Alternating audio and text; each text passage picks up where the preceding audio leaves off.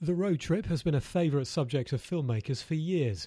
From the classics such as Easy Rider and Thelma and Louise, the comedies including National Lampoon's Vacation and Trains, Planes and Automobiles, to the more offbeat films including The Straight Story, Sideways and The Trip. Cars have also been celebrated, from the Ford Mustang in Bullitt, the Alfa Duetto Spider in The Graduate, the DeLorean in Back to the Future, and of course James Bond's Aston Martin DB5. And for this week's Ultimate Road Trip, I spoke to Oscar and BAFTA-winning Special Effects Supervisor Chris Corbould, who has advised on, adapted and created cars for a string of Bond films, including the SVO Land Rovers, Aston DB10s and Jaguar CX-75 Inspector, and the Aston DBS in Casino Royale, which he used for that famous stunt scene which set the world record for the number of complete barrel rolls. He's also the man behind the incredible Tumbler Batmobile from Batman Begins, and he managed to flip over a full-size Juggernaut in The Dark Knight. Chris has won an Oscar and a BAFTA for his work on Inception, and he recently won the BAFTA for Best Visual Effects for Star Wars The Force Awakens, and fingers across for another win at the Academy Awards in LA on Sunday. Luckily for me, there was a brief gap in his very busy schedule in December, a week before the Star Wars premiere, and he told me that the choice of wheels for his ultimate road trip would be a far cry from the high-spec and high-tech vehicles he's usually involved with. And I'm delighted to say I'm now joined by Chris Corbould, Oscar-winning Special Effects Supervisor. Chris, we're here to talk about your ultimate road trip. You've been involved with cars, obviously, throughout your film career, through the Bonds especially. We've seen the recent Spectre Bond film with the CX-75 and the Aston DB10. So you've been involved in lots of incredible cars and the Batmobile. But when it comes to your ultimate road trip and the car that you would choose to take on that trip, what would be the make and the model that you would take on your ultimate road trip? Well, it certainly wouldn't be the Batmobile, that's for sure. I wouldn't want to take that on a road anywhere.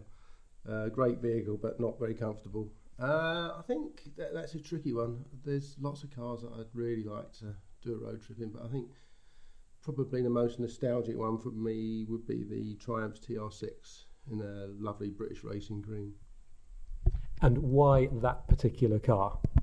Well, my first ever car was a Triumph Vitesse, which is a six-cylinder sort of souped-up version of a Triumph Herald, really, and I absolutely loved it. I loved the sound of it.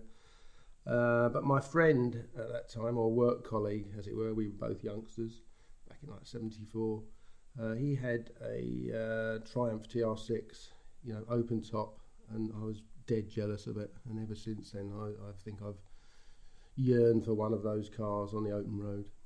It's stuck in your mind ever since. And so if you had to, when you go on your ultimate road trip, who would be your preferred passenger on the trip? I'd be shocked if I didn't say my wife.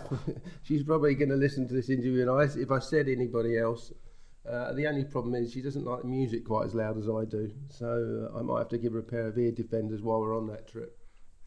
What would be the destination? You could take a particular route, but I'm looking for the final destination. It can be a town, a bar, a hotel, and what would be your preferred route to that final destination? My God, one destination.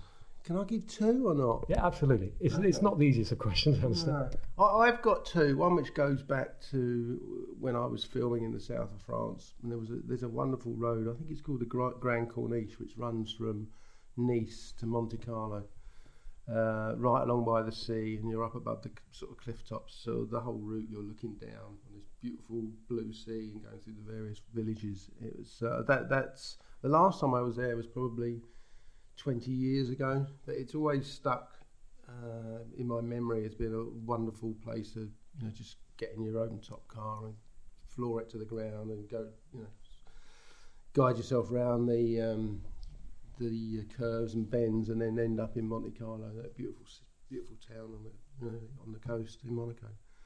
I think the other route that I really, really like nowadays, and we go out there quite often, there's a road that runs from Malaga Airport to a place just past Port Manus where we actually have an apartment there. And it's a very new road and it's a very quiet road, so you just get on that road and again you're by the sea, you're looking down the big beautiful Spanish coast, and to go along there and just normally I'm in a cheap hire car, but to do it in something with a bit more class and speed would be wonderful. Sounds very Bond-esque as well. Sorry to bring Bond back, but yeah, great. And song, either to start or then to end the trip, or that would embody the trip. I think you're quite a music fan, what I hear. So again, tricky question to pick one song, but top of your head, what would be a song to start, to finish, or that would embody the trip as a whole? Yeah, that is really tricky. I'm going to give you two songs. I can't give you one song. No, that's fine. One song that I really love listening to, but like maximum volume, is a song by The Who from Quadrophenia, which is A Real Me. As soon as that kicks in and Keith Moon's drum beats starts revving up, the foot just goes to the floor and you're off. And I think the other one is another song by The Who called Won't Get Fooled Again, which again, crank it up and you just get that thundering drum beat. Keith Moon was a great drummer to drive with. That's my thing. But the only slight downside to that, with Lynn, my wife, as my passenger, she might not approve of that, so she would probably have to keep the headphones on or the ear defenders on for a little while longer. Just one quick last question. We're in the week that Star Wars gets released, and I know the secrecy around the film has been huge, but how good is it, and should we be excited? I think you should be very, very excited. I think if you're a Star Wars fan or geek, for want of a better word, it will tick every single box and tick a few extra boxes that you never even thought of. And I can't wait for it to be released so we can finally start talking about it. It's been a long, hard run trying to keep quiet and not say anything about it, but I totally respect why they've done that, and I think all the fans will absolutely love it. Great stuff. Well, we're excited then. Chris, thanks so much for taking some time with me this morning for your ultimate road trip. Thank you very much. My pleasure.